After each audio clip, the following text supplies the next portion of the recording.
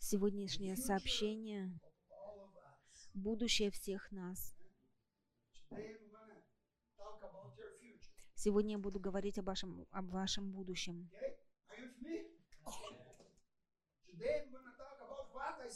Что я сказал? Сегодня я буду говорить о вашем будущем.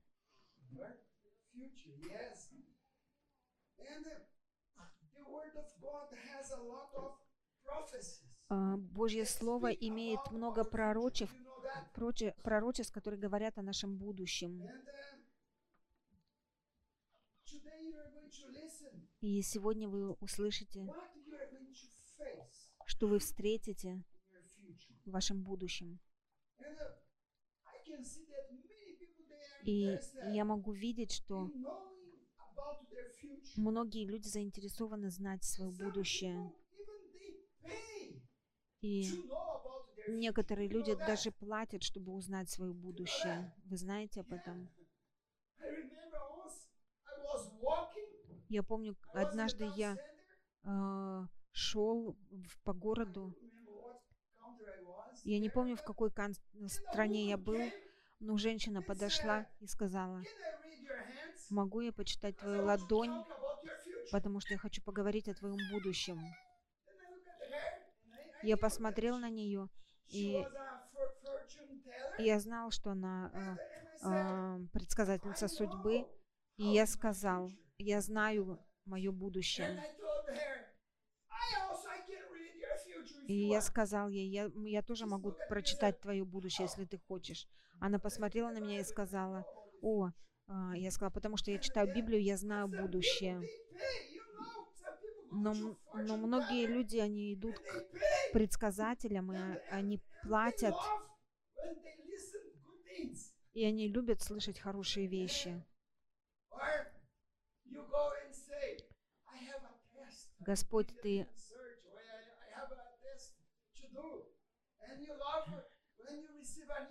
когда вы получаете новости, что вы получите высшую оценку за ваш тест, который вам нужно делать, или экзамен, некоторые предсказатели говорят, что ты будешь богатым, или что ты выйдешь замуж за красивого, богатого человека.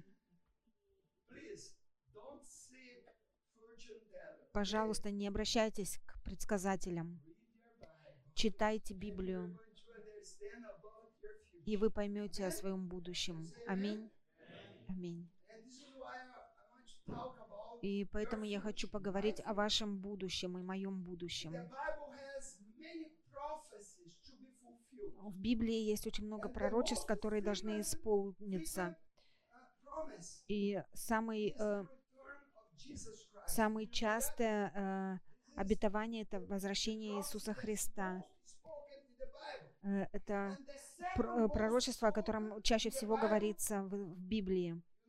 И второе по большинству пророчеств, которые говорится о Библии, это великий день Великого Суда.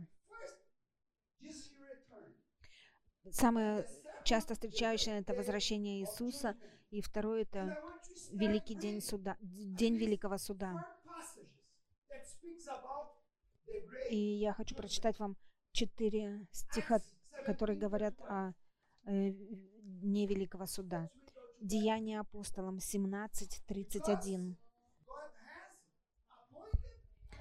«Ибо Он назначил день, в который будет праведно судить вселенную, посредством предопределенного им мужа, подав удостоверение всем, воскресив его из мертвых».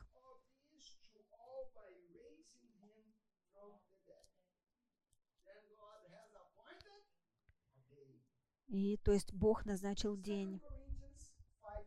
2 Коринфянам 5:10. Давайте прочитаем вместе. «Ибо всем нам должно явиться предсудилище Христово, чтобы каждому получить соответственно тому, что он делал, живя в теле, доброе или худое».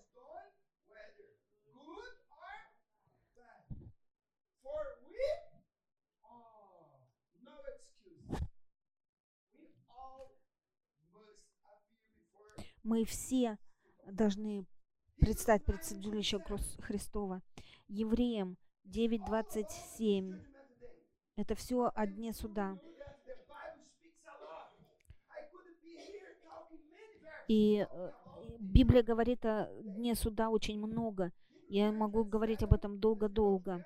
Евреям 9:27 говорит: «И как положено человеком однажды умереть, а потом суд».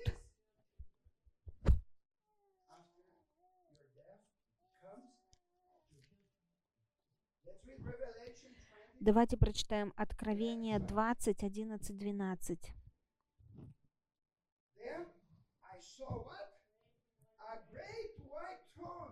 «И увидел я великий белый престол, и сидящего на нем, от лица которого бежало небо и земля, и не нашлось им места. И увидел я мертвых, малых и великих, стоящих пред Богом. И книги раскрыты были, и иная книга раскрыта, которая есть книга жизни. И судимы были мертвые по написанному в книгах, сообразно с делами своими».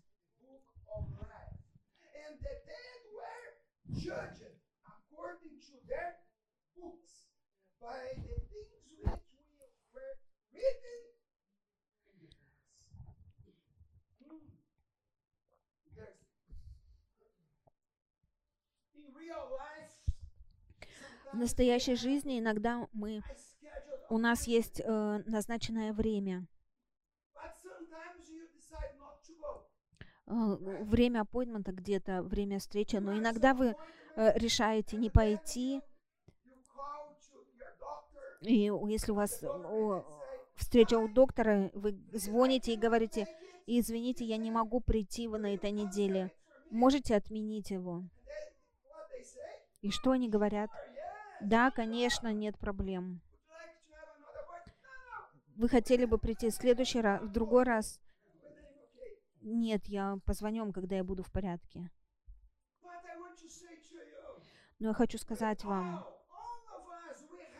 мы все, каждый из нас, у нас две встречи, важные встречи, которые все имеют, и никто не может их отменить, и мы все пройдем через них. В этот день вы не скажете: «Извини, Бог, у меня есть что-то сделать здесь. Я занят». Нет, не будет никаких отговорок.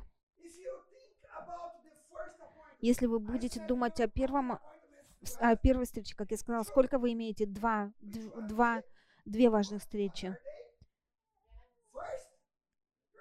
Первый аппоинтмент — это день вашей смерти, и второй — день суда. Если вы будете думать о первой встрече, о смерти, о важном времени смерти, это вынудит вас грешить.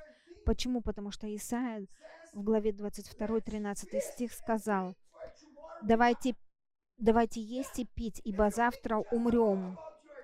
И если вы будете просто думать о смерти, и многие люди думают так, потому что они думают, что в один день я умру, поэтому давайте будем веселиться, да я буду пить и есть, и радоваться до конца жизни. Но вам нужно думать не о вашей смерти, а о втором важном встрече. Если вы будете знать, что после смерти у вас еще другая встреча, вы сразу начнете ценить то, как вы живете. Вы измените ценности. Вы не будете говорить: давай я буду пить и веселиться и есть, потому что завтра умру. Вот почему я вам учу о будущем для всех нас. Аминь. И я учу и проповедую о вашем будущем. Это ваше будущее и мое будущее.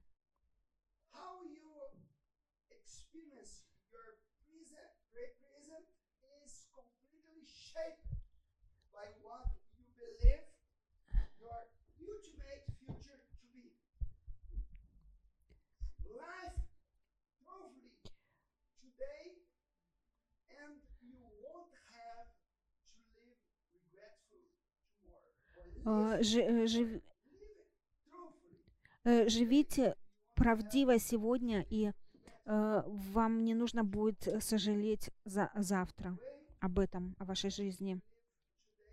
То, как вы живете сегодня, оно определит, как вы будете жить после смерти.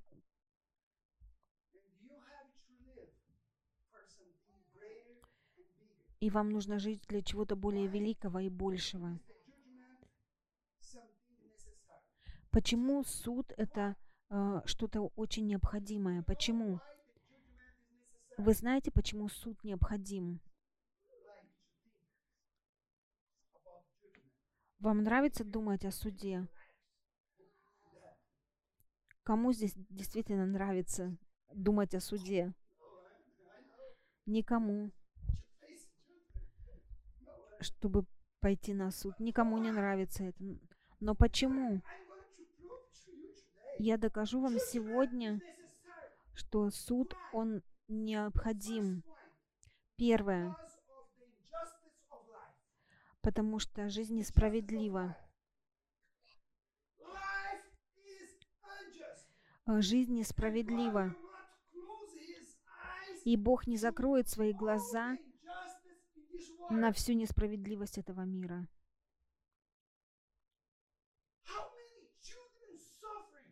Как много детей страдает, как много детей недосмотрены и оскорблены.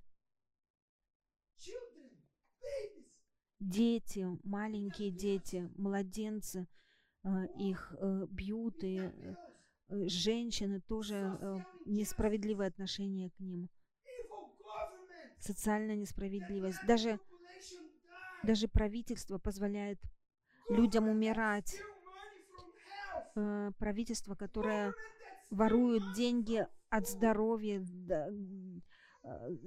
правительство, которое ворует деньги вместо от еды. И я хочу спросить вас, это справедливо, это правильно? Столько многих людей страдают. Правосудие должно быть совершено. Вы согласны? Я знаю, что вы согласны со мной. Потому что столько много несправедливости в нашем мире. И должна правосудие быть сделано. Некоторые люди говорят: пастор, почему столько много людей, детей голодают?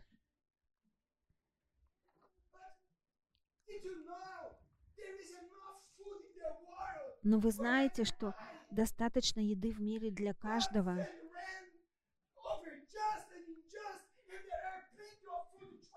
Потому что везде в мире достаточно еды для всех. Но почему многие дети, они умирают от голода? Мы, знаете, мы в нашей церкви, у нас есть фудбанк, банк еды, и мы делимся этой едой, потому что мы хотим видеть правосудие, потому что я не хочу видеть мой стол полный еды, а у кого-то нет ничего на столе. И это правосудие. И Бог благословил весь мир. И есть достаточно еды. Но тогда почему у многих людей нет еды? Потому что это не из-за Бога. Это не из-за Бога. Люди голодают, потому что Бог благословил нас так сильно, и достаточно еды во всем мире, чтобы все могли есть. И у нас было еще и оставалось. Не вините Бога за все несправедливости, за все зло. Не вините Бога за все зло. Не вините Бога за то, что дети голодают или много людей умирает от голода. Но это из-за демонического парламента, который контролируется сатаной и который пришел, чтобы убить и уничтожить людей.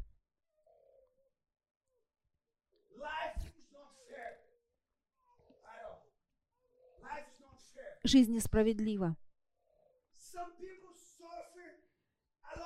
Некоторые люди страдают очень много, другие не страдают. Вы видели это? Некоторые люди страдают, а некоторые люди просто наслаждаются жизнью. У некоторых очень много денег, вещей всяких, у других нет ничего. И это из-за социального несправедливости. Вы знаете, что Библия говорит об этом, что в один день Давид, он вышел из себя. И, пожалуйста, прочитайте дома весь Псалом 72. Прочитайте дома 72-й Псалом. И я прочитаю несколько стихов здесь. Псалма 72. «Я позавидовал безумным, видя благоденствия нечестивых, ибо нет страданий до смерти их, и крепки силы их. А я едва не пошатнулись ноги мои, едва не поскользнулись стопы мои».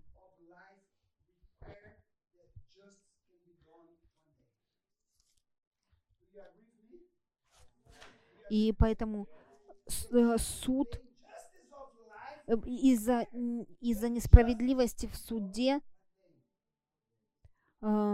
требуется, из-за несправедливости в мире, в жизни требуется праведный суд, потому что праведность Бога, она требует этого, требует справедливости. Вот почему в один день мы все будем перед Ним из-за несправедливости жизни. И вам нужно согласиться со мной. Некоторые люди страдают, некоторые нет. Многие люди имеют много, и они притесняют тех, у кого ничего нет. Но Бог, Он Бог справедливости. И Бог, Он записывает всю несправедливость в мире.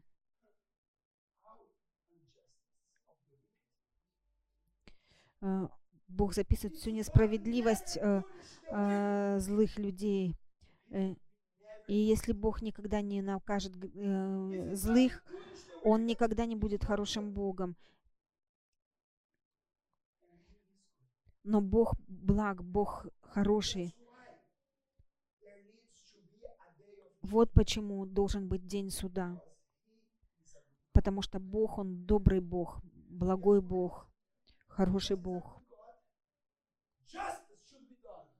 И потому что Он хороший Бог, справедливость должна восстановлена. И если не будет дня великого суда, тогда Он неправедный Бог, и тогда Он... Но потому что Он хороший, благ и справедлив, поэтому справедливость должна восторжествовать. Если Бог закроет глаза на все зло и грехи, то мы не можем назвать Его хорошим Богом.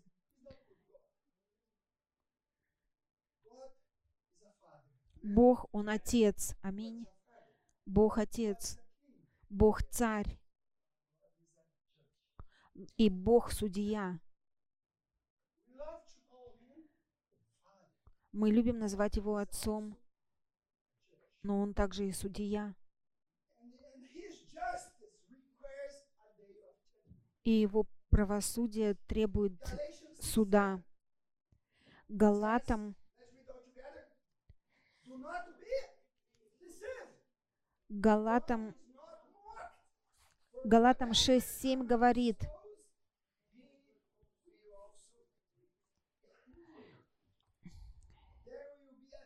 «Не обманывайтесь, Бог поругаем не бывает, что посеет человек, то и пожнет».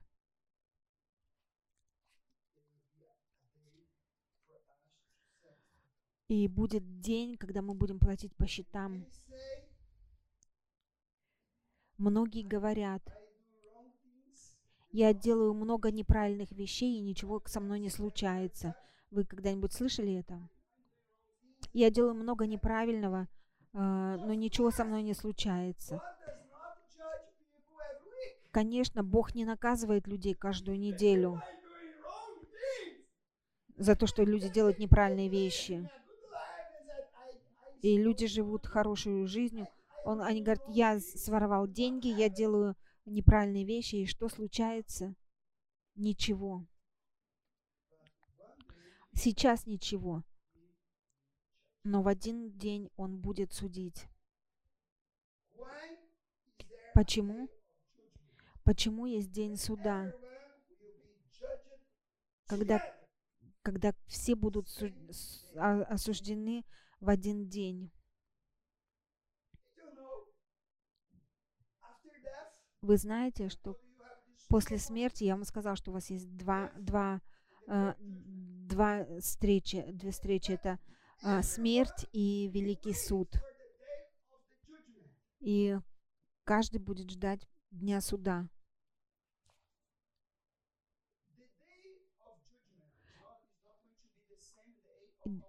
День суда — это не будет тот же самый день в нашей смерти. Не имеет значения, даже если кто-то умер. Может быть, ваш прапрадедушка, который умер много лет назад, он будет судим в тот же день, что и вы. Гитлер.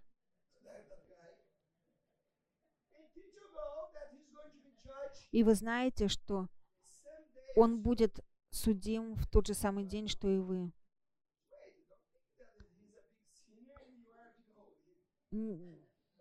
Не думайте, что он большой грешник, а вы большой святой. Каждый будет судим в тот же самый день. Правосудие должно быть сделано. Как многим из вас нравится видеть правосудие?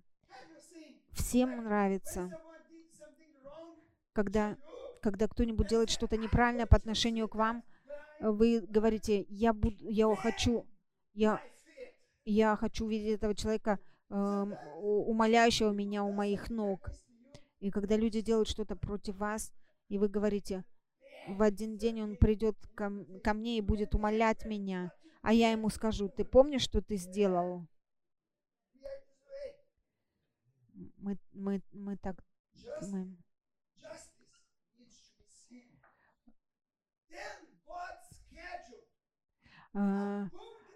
И Бог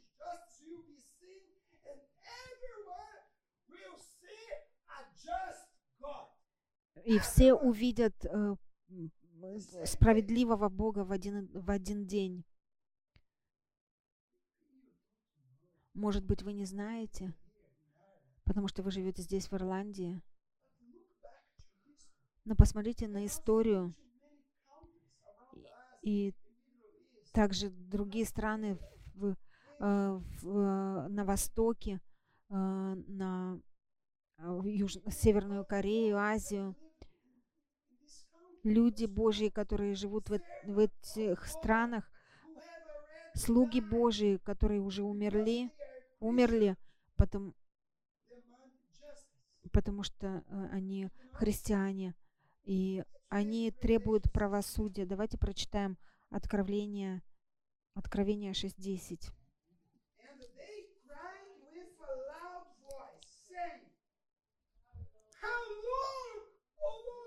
И возопили они громким голосом, говоря, «Доколе, владыка, святый и истинный, не судишь и не мстишь живущим на земле за кровь нашу».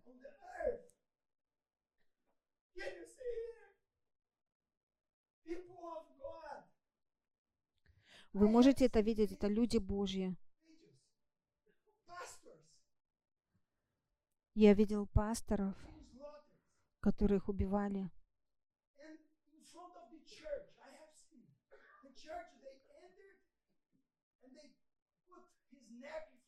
Я видел такое, что на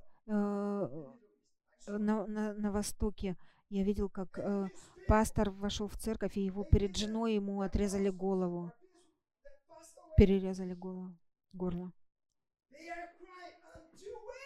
И они взывают, до каких пор ты терпишь и не отомстишь.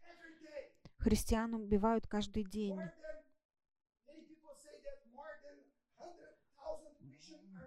Более чем 100 тысяч христиан убиваемы в мире. В Индии прошлую неделю один пастор с Индии послал сообщение, что христиан убивают и сжигают дома. Более чем 400 церквей были сожжены 2 недели назад. Как многие из вас видели эти новости по телевизору? Люди не обращают на это внимания, потому что это христиане. Но правосудие должно свершиться. И правосудие должно быть видимо.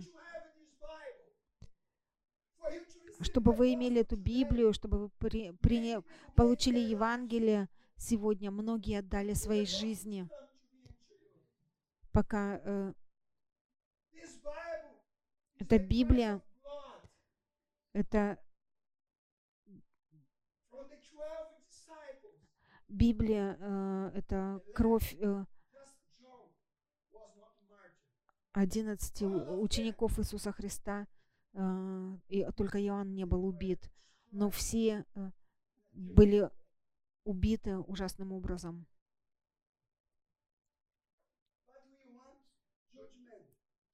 Но мы хотим суд для всех, но не для себя. Мы хотим видеть правосудие над Гитлером, мы хотим видеть правосудие над президентом Северной Кореи.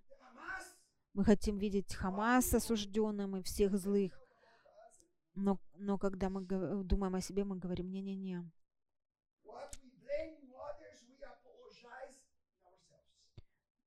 Когда мы обвиняем других, в то время как мы обвиняем других, мы извиняем себя.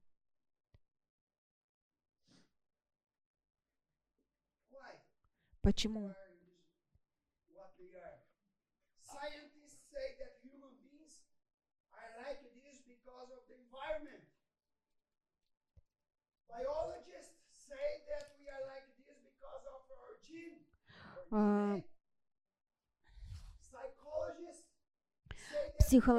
Психологи говорят, что мы так, потому что из-за неправильного воспитания.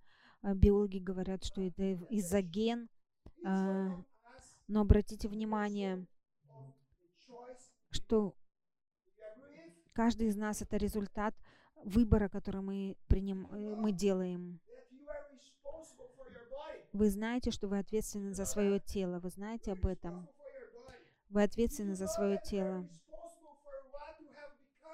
Вы знаете то, что вы ответственны за то, кто вы есть. Вы ответственны за ваше обучение. Вы ответственны за тело, которое вы имеете. Вы ответственны за все, что вы есть сегодня.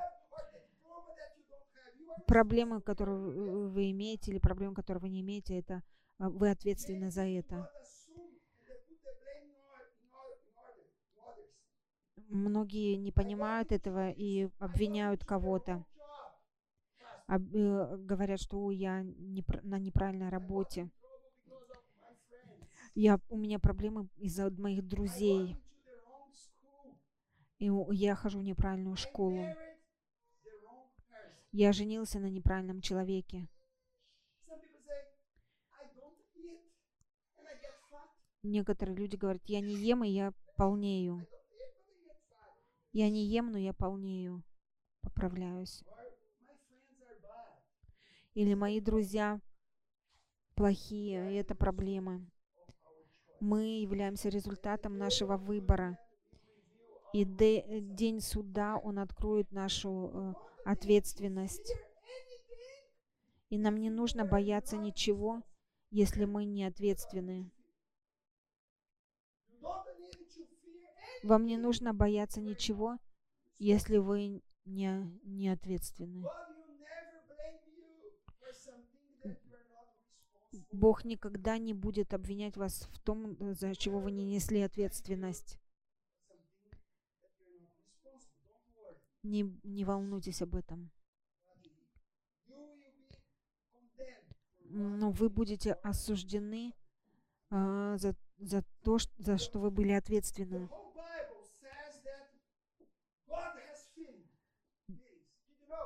Библия говорит, что у Бога есть чувства. Библия говорит, что иногда Бог счастлив, печален. И также очень часто говорит о гневе Божьем. Вы слышали об этом? Гнев Божий. Да. Если вы прочитаете Библию, вы увидите. И день суда, это будет, когда его гнев изольется. Давайте прочитаем Откровение 6 глава, 16 и 17 стих. «И говорят горам и камням: падите на нас и сокройте нас от лица сидящего на престоле и от гнева Агнца, ибо пришел великий день гнева его, и кто может устоять?»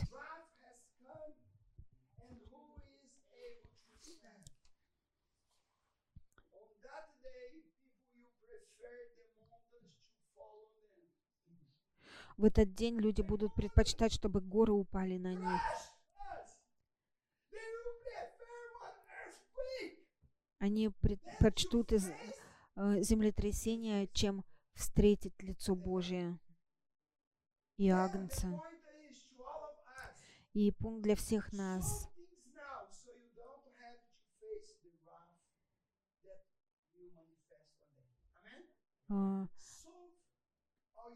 Решайте ваши проблемы сейчас, чтобы вам не встретиться с гневом Божьим в будущем.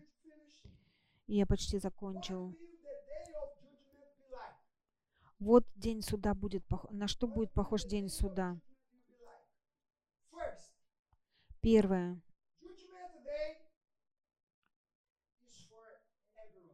День суда для всех, без исключения.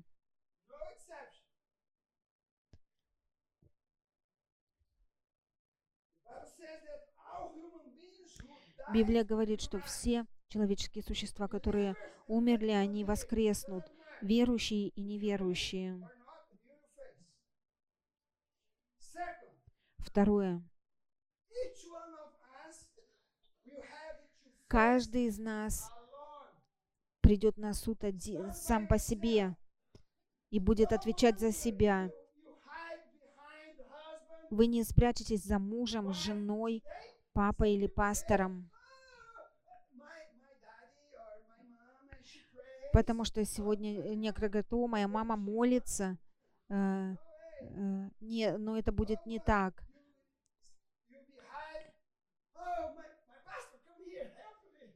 Вы не позовете своего пастора, чтобы предстать перед Богом. Нет, я буду там же, точно так же, как и вы. Я буду судим так же. Третье. Кто будет судьей? Иисус будет судьей. Почему? Потому что это просто. Иисус будет судья, потому что Иисус, Он человек, который прожил, как вы и я, потому что судья должен быть тот, кто жил, как мы. И поэтому Отец, Он не будет судьей. Почему? Потому что Иисус был, Он был соблазняем, так же, как и вы. Не Бог Отец, но Иисус. Иисус, человек, который жил здесь, и Он будет... Четвертое. Какие, какие доказательства или факты, что, э, что вы, каковы доказательства, э,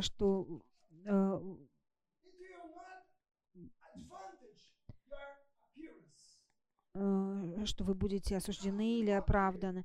Это не будет зависеть от вашей внешности, как вы выглядите для других людей. Потому что иногда мы можем обмануть других.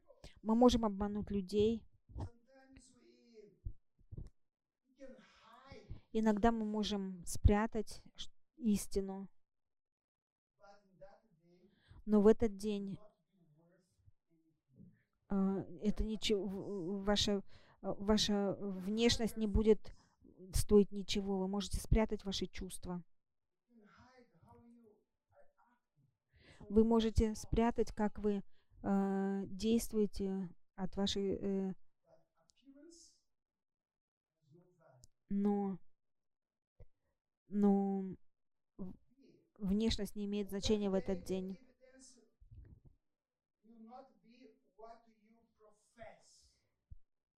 Вы не будете то, что вы говорите. Потому что слова не имеют ценности. Потому что многие люди говорят: я люблю Бога, я служу Богу, я крещен, я верю. И все верят, но то, что вы проповедуете, не имеет значения. Многие люди говорят, что они любят и что у них есть вера. Но в этот день многие придут и скажут: Иисус, я служил Тебе, я исцелял больных, я благословлял людей, я давал десятину. То, что вы говорите, это не будет иметь ценности. И ваша репутация не будет иметь ценности. Что люди думают и говорят о вас, не будет иметь ценности. Каковы будут доказательства, которые будут иметь ценность в этот день суда?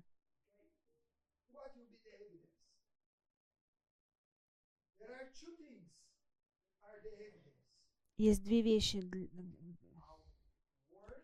Это наши дела и наши слова. Что я сказал? Наши дела и наши слова. Давайте прочитаем Иакова 3:2.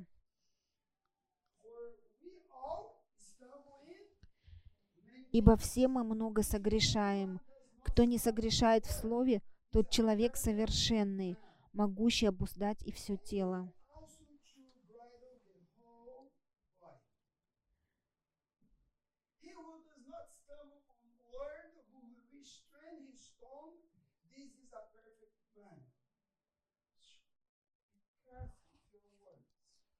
Будьте осторожны с вашими словами, что вы говорите. Будьте осторожны, потому что вы будете судимы через ваши слова. У меня есть вопрос к вам, пожалуйста, ответьте. Как многие из нас были бы счастливы, если бы здесь был большой-большой экран, и все, что вы делали, было бы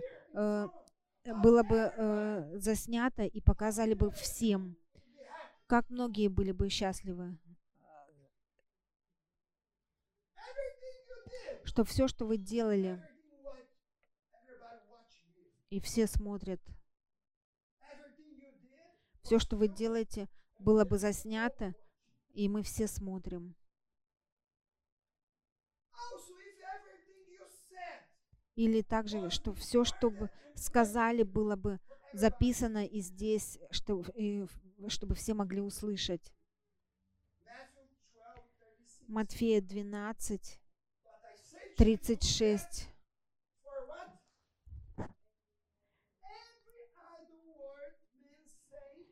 Говорю же вам, что за всякое праздное слово, какое скажут люди, дадут они ответ в день суда.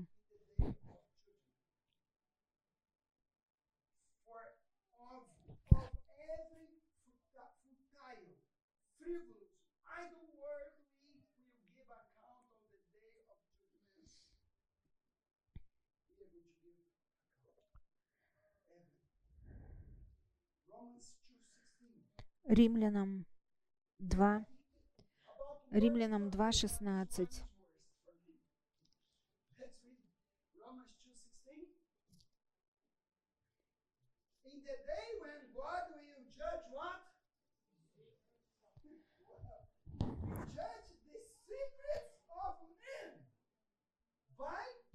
Римлянам 2:16. В день, когда по благовестию, в день, когда по благовествованию моему Бог будет судить тайные дела человеков через Иисуса Христа. Наши секреты будут открыты.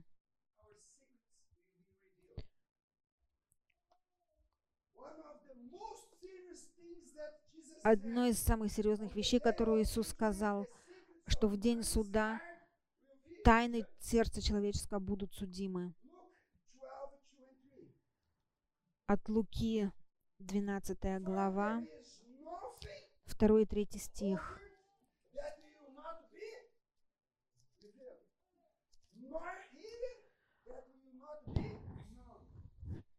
От Луки 2 глава, 16 стих.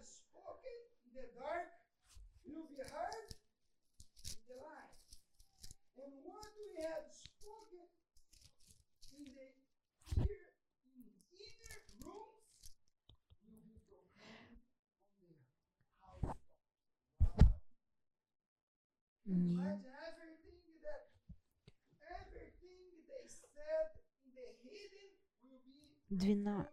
12 глава. От Луки 12 глава, 2 и 3 стих. Нет ничего сокровенного, что не открылось бы, и тайного, чего не узнали бы. Посему, что вы сказали в темноте, то услышится во свете, и что говорили на ухо внутри дома, то будет провозглашено на кровлях.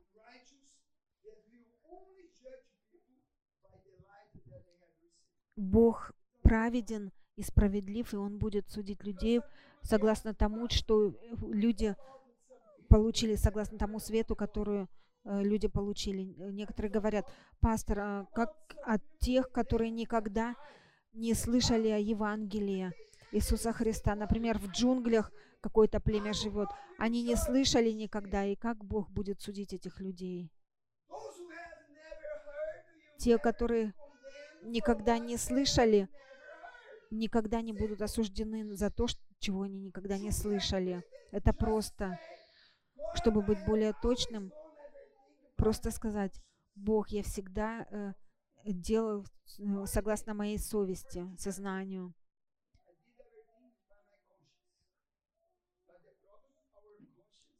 Но проблема в том, что наше сознание, оно нечисто. Каждый будет судим согласно свету, который они имели.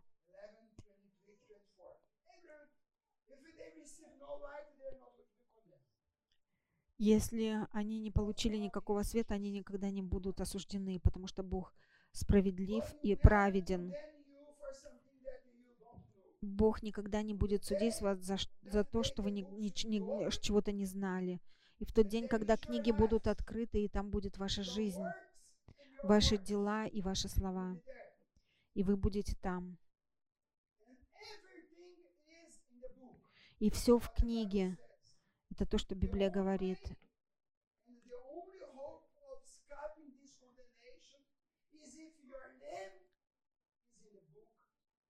И единственное, как вы можете избежать осуждения, это если ваше имя в книге жизни. Это единственный путь избежать осуждения. Это если ваше имя написано в книге жизни Агнца. И нам нужно быть очень осторожными, чтобы жить, и наше имя было в книге жизни. Живите так, чтобы ваше имя было там. Почему? Потому что те, кто получит все это осуждение, это потому что их имя не в книге жизни. Это то, что Библия говорит.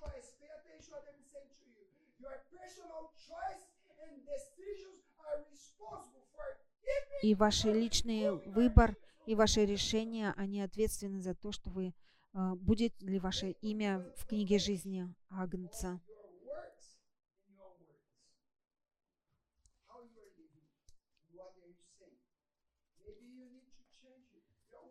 Может быть, вам нужно изменить ваши слова, как вы говорите, потому что некоторые люди, они говорят очень ужасно. Они лгут, говорят неправду, используют плохие слова. Обратите внимание, вы будете давать отчет.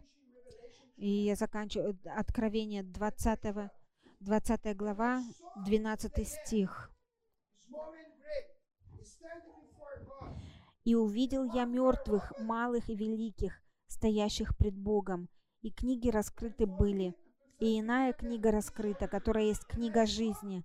И судимы были мертвые по написанному в книгах, сообразно с делами своими».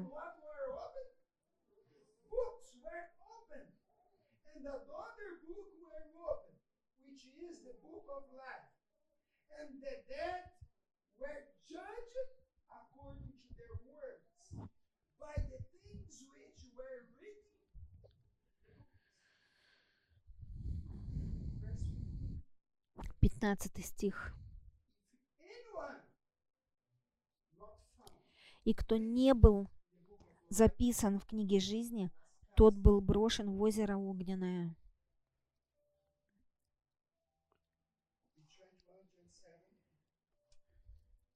И Откровение 21, 27. «И не войдет в него ничто нечистое, и никто преданный мерзости и лжи, а только те, которые написаны у Агнца в книге жизни».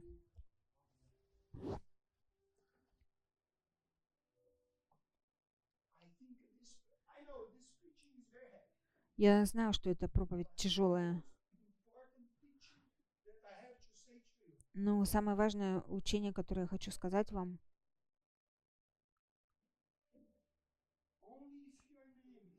только если ваше имя в этой книге, вы не будете осуждены. Единственный шанс в этот день, когда вы предстанете пред Ним, у вас один только шанс. Нет два шанса, только один шанс. И я верю в эту книгу, что это истина. Если ваше имя там,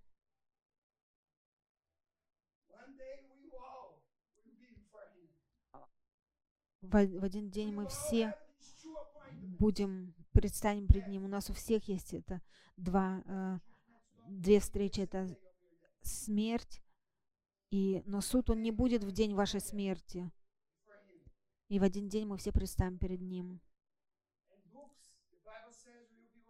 И книги будут открыты.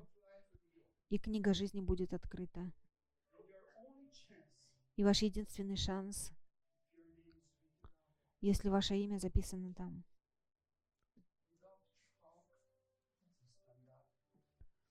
Давайте встанем, пожалуйста. И не ходите, и не разговаривайте.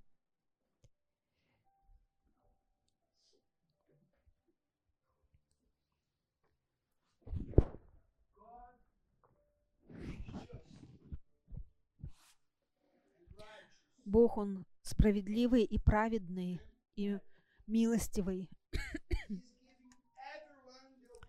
И Он дает каждому возможность покаяться, вернуться к Нему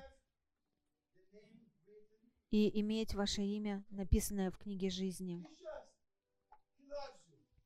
Он праведный, Он любит вас. Я здесь не осуждаю вас, но я здесь, чтобы не осудить вас, а предупредить вас. Пожалуйста, Пожалуйста, не просто говорите, что вы христианин. Вы не становитесь христианином, потому что вы приходите в церковь. Точно так же, когда вы идете в гараж, вы не становитесь машиной. И потому что вы приходите сюда, вы не становитесь христианом. Вам нужно покаяться в ваших грехах. Вам нужно изменить свою жизнь. И когда вы каетесь в своих грехах, Библия говорит, что ваше имя, оно написано в книге жизни. И в этот день вы предстанете пред Ним, и вы предстанете перед Ним в радости. И будете названы им как добрый и праведный слуга, и хороший слуга. И для вас один путь спасения, если ваше имя записано в книге жизни. Римлянам 8:1 говорит: нет осуждения тем, кто во Христе Иисусе.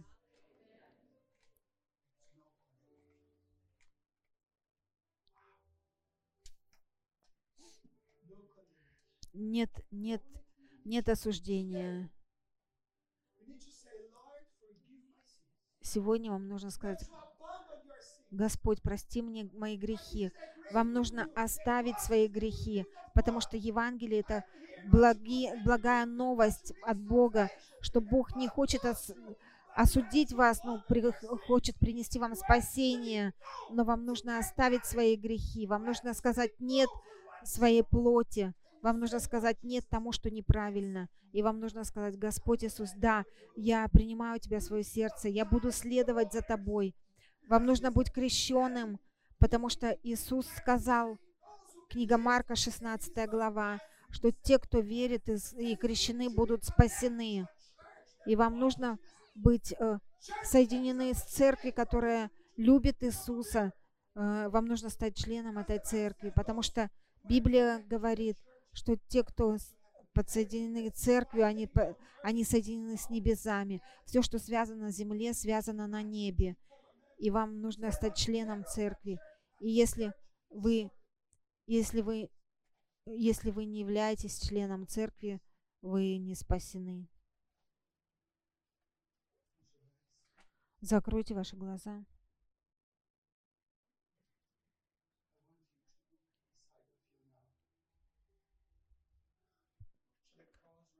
Посмотрите на крест прямо сейчас. Посмотрите на крест, когда Иисус был там, заплатя цену за ваше спасение.